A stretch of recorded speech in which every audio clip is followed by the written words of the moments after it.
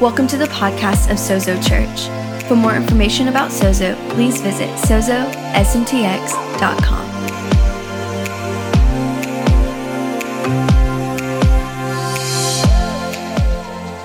Good morning.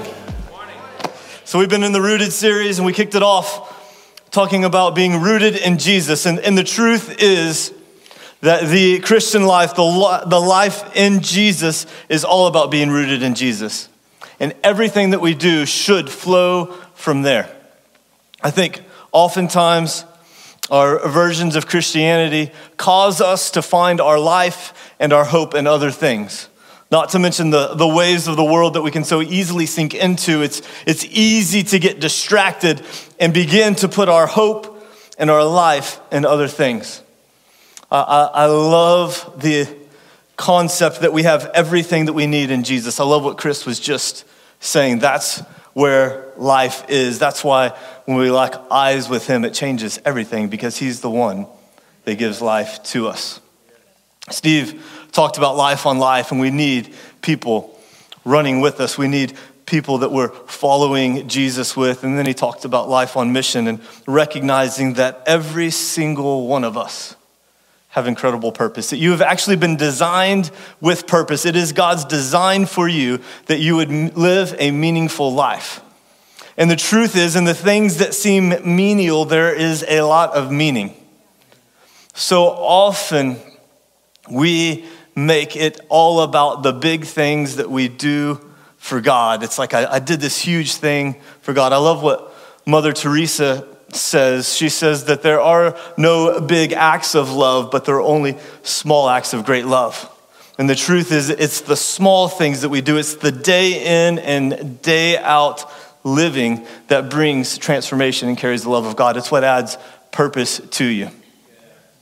I want to just say to you that whatever your role is, butcher, baker, candlestick maker, whatever your role is in life, that there is incredible meaning and purpose in it. That you actually have God's hand on your life in what you are doing. And I think it's important that whatever we're doing, even if we don't like it at times or all the time, that we recognize that we are sent by God, that we are on mission with God, and the invitation of heaven is to go to work with our Father no matter what we do. And as we do that, it actually makes every bit of work sacred and holy. Amen? So this morning, as we close our time together, we're going to have an opportunity for you to sign up for a community group to live life with people. And I think it's crucial. In fact, as I was thinking about that, I was thinking about, as I was putting my thoughts together for this morning, I started thinking, okay, why should you join a community group? Like what will you get out of it? What's the right sales pitch for you? Yeah, your life could be changed. You could meet some really good friends. I believe that the presence of God is there. I believe that you will grow incredibly. I began thinking of all of these things, and the truth is, I felt like the Holy Spirit rebuked me for thinking that way. And here's why. I feel like what I was thinking about community was actually from a consumer mindset. Was from the mindset of what can we offer you?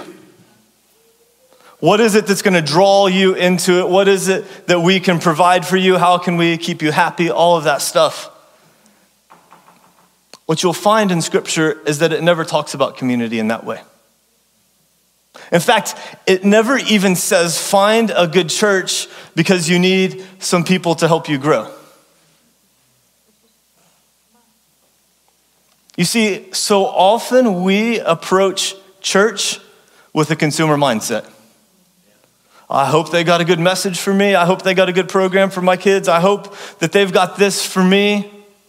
And you know what? If I'm really excited about it, I'm going to start giving. I'm going to give my 10% because, man, they've got something that adds value to my life. It's really meaningful to me. I'm really blessed. I'm going to join that church because that's a really good Bless Me Club. You will not find that in Scripture. And the truth is, I think about why I love the church. And the reason why I love the church is actually not about what I can get out of it. The reason why I love the church is because it is the people of God that I get to sow my life into. The truth is, if you're in Jesus, then you should have so much life flowing through you that you need an outlet for it. That you need actually a place to put it. It's like it's what Chris was talking about. You need to start digging some canals to get the life out of you because you know there's more coming than you can handle and it's got to flow through you.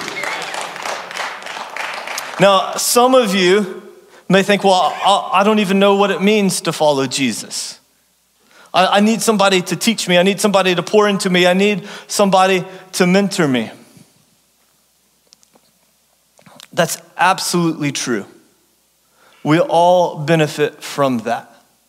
But there is something twisted that happens when we position ourselves as the recipient from other people solely, that I go to receive from them instead of to grow with them so that I can understand what to do with all the life that God's putting in me. And I believe that the Western church is plagued with consumerism and codependency. That somehow we have positioned ourselves to be consumers of religious goods and services, of spiritual goods and services. Let me go there and I'm gonna worship if the worship's good. If it's not good, I'm not really gonna worship. That has nothing to do with Jesus. Let me go there and maybe I'll get a prophetic word or I'll even receive healing or this and that. And that has nothing to do with you pouring your life out for the sake of others. And I believe that something quite evil settles in our hearts when we position ourselves in that way. It perverts our relationship with Jesus. It perverts our relationship with each other, with the church. And it causes our life and community to become actually quite painful. Because when we begin to do that, we actually begin to think with thoughts of entitlement. And we begin to miss the opportunity to live with Jesus as our source. And the truth is, as I know many of you fairly well, I believe that God has put so much in you. That you are incredibly valuable, that you are treasure, that the treasure of heaven is living in you. And what we need is ways to creatively pull that out of you. That it's not just about church-formed community, but it's about helping us all learn what it looks like to offer our very best to God through each other. And I believe that when we begin to think this way, it begins to add hope and meaning to our lives. The truth is, I believe that our culture is plagued with entitlement. Is plagued with focusing on our rights instead of on our responsibility. Now, I'm not saying that rights aren't necessary. In fact, much of what we've done over the past 5 years is taught and hopes to help you understand all that you have in Jesus. The benefits of the new covenant and what it means to have a relationship with Jesus. That is so valuable.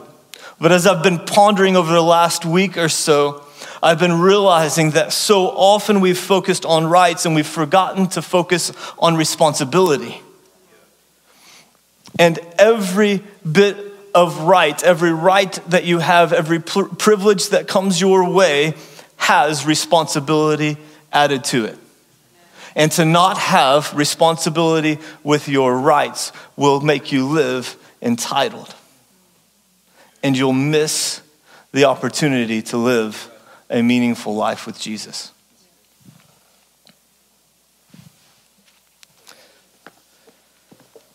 Go with me to Hebrews chapter 10. We'll start in verse 19. It says, therefore, brothers and sisters, since we have confidence to enter the most holy place by the blood of Jesus,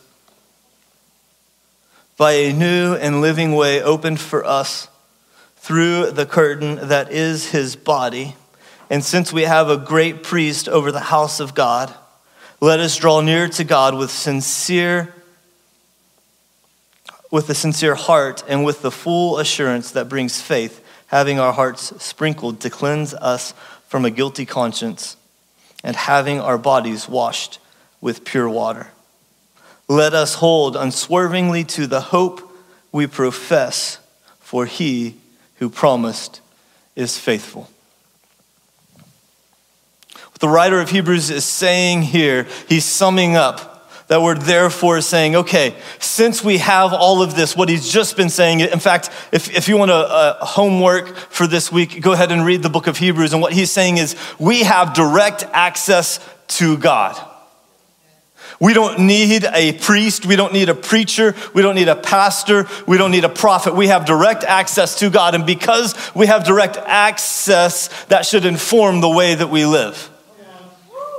I don't care who you are and how long you've been with Jesus. I want you to understand this. You have direct access to God. I love what John writes in 1 John. He says, because you have the Spirit of God, you need that no one should teach you. What it does not say is that it's invaluable to have other people teach you.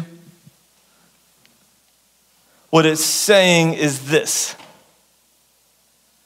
that you can't blame your lack of life and growth on other people because you have the Spirit of God living in you. You get direct access. Let me say this. I'm not saying you won't receive value from other people. My life has been transformed by people sowing into my life. I know that I stand here on the shoulders of many who have gone before me.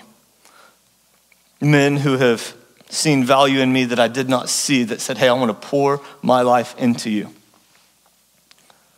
Parents that gave me an example of what it looks like to live a godly life with integrity. Grandparents who pray for me every single day. I recognize that I'm not a self-made man. That's oftentimes what we miss, but I know this, that my life is in Jesus. It goes on to say, since we have all of that, since we've received all of that, now, verse 24, and let us consider how we may spur one another on toward love and good deeds. It does not say, now, let us consider how others can spur us on to love and good deeds. But it says, now let us consider how we may spur one another on towards love and good deeds, not giving up meeting together, as some are in the habit of doing, but encouraging one another, and all the more as you see the day, capital D, day, I'll explain that in a second, the day approaching. So the writer of Hebrews is writing this a few years before a cataclysmal event in 70 AD. Somehow, many of us miss what happened in 70 AD.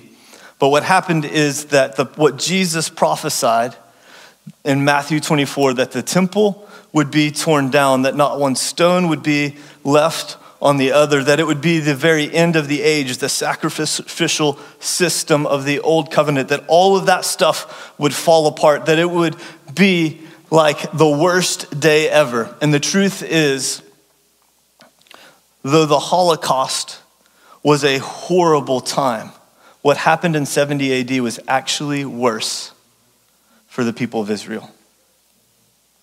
It was incredible destruction. It was so bad that as the Roman armies surrounded the city of Jerusalem, that mothers began to eat their own babies because their supplies of food had been cut off. Horrible. And so in that day, leading up to that day, about 48 years before that, Jesus said, when you see all of these things coming, get out of town, head for the hills. It's time to run. It's going to get really bad. Interesting thing that happened is that the Jewish historian, not a Christian, Jewish historian Josephus says that because the church listened to the commands of Jesus, they were able to escape the horrible destruction and persecution that happened in that day. It was devastating. And so when the writer of Hebrews says, as you see that day coming, he's saying, look, it's going to get really bad. And in fact, for years leading up to that, it was horrible for the church. Under Nero, church was persecuted, was killed. For them to gather together was at the very threat of their lives. It was bad news. And so the writer of Hebrews is saying, hey, it's bad, it's about to get worse. And what I want for you is to not give up meeting together. And I want you to stay in it with each other. Why? It actually doesn't say for your own sake. It says so that you can stir one another on towards love and good works. Some of you may say, I don't really need the church. I can follow Jesus all by myself. That's not the point. You've absolutely missed it. It's not about you getting what you need put into you. It's what you've already recognized in that statement that you have a lot to offer. The problem is you are now removing yourself from the people that you most have to offer it to. And so you need to recognize, I need the church because there is so much in me that I need to get it out of me. And when I start to let it flow, here's what happens. It's like life just begins to flow through me. Even more comes. I was at a wedding on Friday night, and a couple of my really good friends were there, and they just hear God and love to encourage people. It's a blast. We're like riding in the Uber car to the reception, and they're figuring out how to encourage the driver. It's like just continually going, right? And if I'll just be honest with you guys, the last couple of weeks for me, there's just been like this stirring, and I've just felt a little bit off, a little bit down. It's been challenging, not like horrible challenging, but it's just felt a little off, right? And that happens sometimes, by the way. You have permission to be off, you just don't have permission to stay off, okay? So I'm with them, and some of our friends that help lead a church in Dallas were there, and my friends just start blasting them with encouragement. I mean, they're just like, they're reading their mail, they're like sharing conversation, they're like saying, hey, this is what God wants to do in your life. And my friend Reward is like, hey, this is actually the conversation we were having on the way here. You're like, right on. And so I'm just like standing around kind of enjoying it, right? And there's something in me that started to rise up because of that moment. Start paying attention to what God's doing. Here's what's interesting. As I began to listen to God, and then I said, hey, I want to jump in on this. I feel like God's put something on my heart. So I began to share something, and it's like what God has for them. It was like joy began to return to me. One of my friends, guy that was assistant secretary of education, I think in the Carter administration. A guy had given his life in education, had like served in education his whole life. And we were asking him in a team meeting one time years ago, what do you do when you're feeling burnt out? What do you do when you're feeling worn out? And he said, here's what I would do. He said, I would go to the special education classroom and I would serve. You see, the truth is, so often we go through burnout, and this has been an incredible season for you to get spiritually burned out. Right? Like it's been a challenging season. But the way that you break burnout is not by trying to become a bigger target for people. It's by pouring out the very little bit that you have. As we were in pre-service prayer, Pamela began just praying into the story of the boy with 5 loaves of bread and 2 fish. My thought is this. As I'm talking, some of you have had this thought. I don't really have anything to offer. Like, the need in the world is so great. The need of the people around me is exhausting. It's huge. My encouragement to you is to bring what you have. That little boy, full of faith, offered the little bit that he had, and over 5,000 were fed. He wasn't looking for a position. He wasn't looking for even a place to serve. He was just bringing what he had. I want to encourage you as you're in spiritual community, whether it's formal, something initiated by the church, or it's just a part of your life. And by the way, both are very valid. You don't need somebody to designate a time for it to be spiritual because you have direct access, right? That you would have the mentality of what can I bring? That maybe you're not leading that community group, that initiative, but instead of showing up saying, I hope they've got something good for me, what if we said, okay, God, what is it that you want me to bring? What can I offer? What can I contribute? How do you want to pour out your life through me? So we're talking about the idea of being rooted. I love the giant redwoods of Northern California. How many of you have seen those in person? They're majestic. They will just like bring you to your knees because of the grandeur, the magnificence of their size. The largest living organism in the world.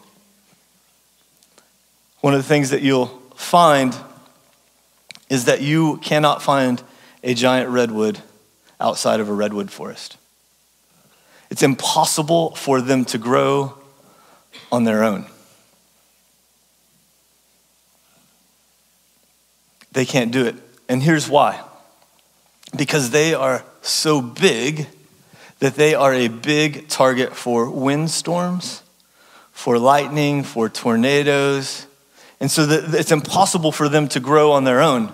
Instead, what happens is that as they grow in the forest, their roots are entangled together so that whatever comes at one of them comes at all of them. And they begin to hold each other up, rooted with each other. And so their roots actually don't sink deep, maybe 10, 12 feet deep. But there is something about them being bound together that whatever comes at one of them comes at all of them. And so they exist to hold each other up, and they grow majestic. And I believe the same is true for the people of God.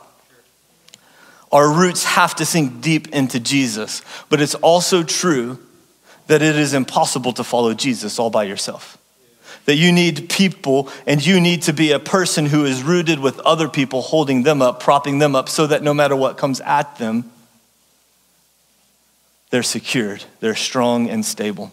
I believe that it's the only way that the people of God can grow into their calling. Now, here's what I want you to do. I want you to not think, when I talk about calling and community, I don't want you to think, okay, what does it take for me to get into my calling? I want you to begin to think, what does it take for me to be rooted with other people so that they can grow tall in their calling? How can I give my life for others to grow large? Not what can they do for me, but what is it that I can give? And I believe this is what happens, that as we begin to lay down our lives for others, it causes them to prosper, and the very act of sacrifice on our own part causes us to grow bigger. And so often we see it backwards and we think, oh, what can I get out of that? And it's the wrong way to see it. It's not the kingdom way to see it. It's the world's way to see it. Go with me to Philippians chapter 2. I'm going to read this in the Passion Translation. It says, look at how much encouragement you've found in your relationship with the Anointed One. You are filled to overflowing. Say overflowing. Overflowing. That's you. You are filled to overflowing. You lack nothing because of your relationship, your communion, your abiding with the Anointed One. It says, look at how much encouragement you've found in your relationship with the Anointed One. You are filled to overflowing with his comforting love. You have experienced a deepening friendship with the Holy Spirit and have felt his tender affection and mercy.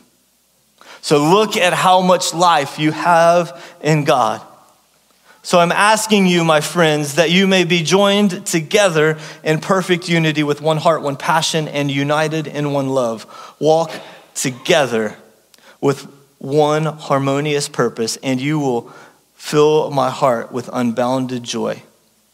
Be free from pride-filled opinions, for they will only harm your cherished unity. Whew. Let me read that again. Be free from pride-filled opinions, for they will only harm your cherished unity. The tension here is between ego and community. Is it about me or is it about everybody else? Don't allow self-promotion to hide in your hearts. Be in authentic humility. Put others first. The NIV says, consider others better than yourself. And view others as more important than yourselves. Abandon every display of selfishness. Possess a greater concern for what matters to others instead of your own interest. And consider the example of Jesus, the Anointed One, has set before us. Let us live. Let his mindset become your motivation. He existed in the form of God, yet he gave no thought to seizing equality with God as his supreme prize. Instead, he emptied himself of outward glory by reducing himself to the form of a lowly servant. He became human. He humbled himself. God himself humbled himself and became vulnerable. The word vulnerable, some of you hate that word because it means to be open to attack. But the truth is, it also means to be open to connection. And it's impossible to have connection without vulnerability. He humbled himself and became vulnerable, choosing to be revealed as a man and was obedient. He was a perfect example, even in his death, a criminal's death by crucifixion. Because of that obedience, God exalted him and multiplied his greatness. He has now been given the greatest of all names. Let's let Jesus be our example for what it looks like to live in community. You know, I love the early church because in the early church, what they did, what they believed was in this word perichoresis. Say perichoresis. Perichoresis is a Greek word that means to return. And this is the way that they viewed the Trinity. They viewed the Trinity as, that word perichoresis essentially means a divine dance, mutual submission.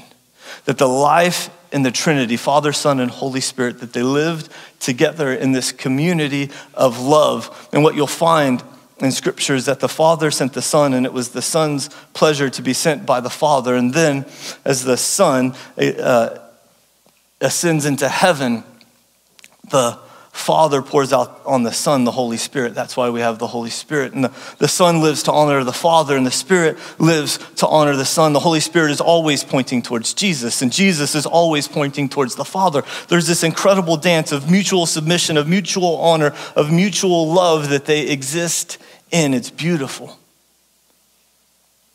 And what the early church fathers believed was this, that you and I have actually been invited into that divine dance.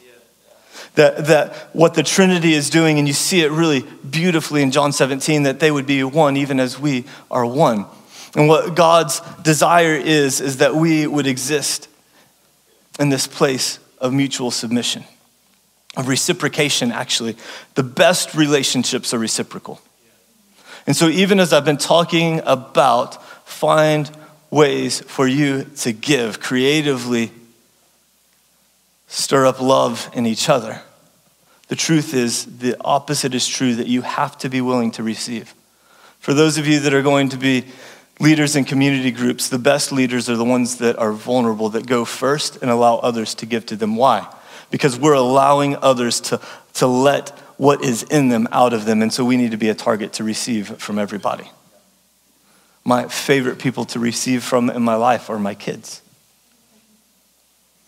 And so being rooted in Jesus means that he's our source, but it doesn't mean that he won't use other people as a resource in our lives for him to pour his source through. And so we have to stay humble and open to connection. We need it. It's valuable. Our life will thrive because of it. I bring up the whole idea of perichoresis of the Trinity because the Trinity is the best example of what healthy relationship looks like. Chris said in the transition that we're supposed to think like God. I believe that's true, and that's not an exaltation of ourselves, but it means that whatever God thinks is the right way to think, and so we want to align our ways with his thoughts. And I would say this, that the greatest form of spiritual maturity is that we love like God. That we learn how to allow his love to reach our hearts, that we would open up our hearts to him, and then that we would enter that divine dance of relationship with others, and we would live in that reciprocal place of honor and love, of mutual submission that life flows through. As I've been talking, it's easy to notice, but I've just been sensing this is a big target, but there are some of you that have church hurts. Like you've been really wounded by the church, and it's beat you up, and it's put pain on you, and it may even have made it hard to show up on a Sunday morning.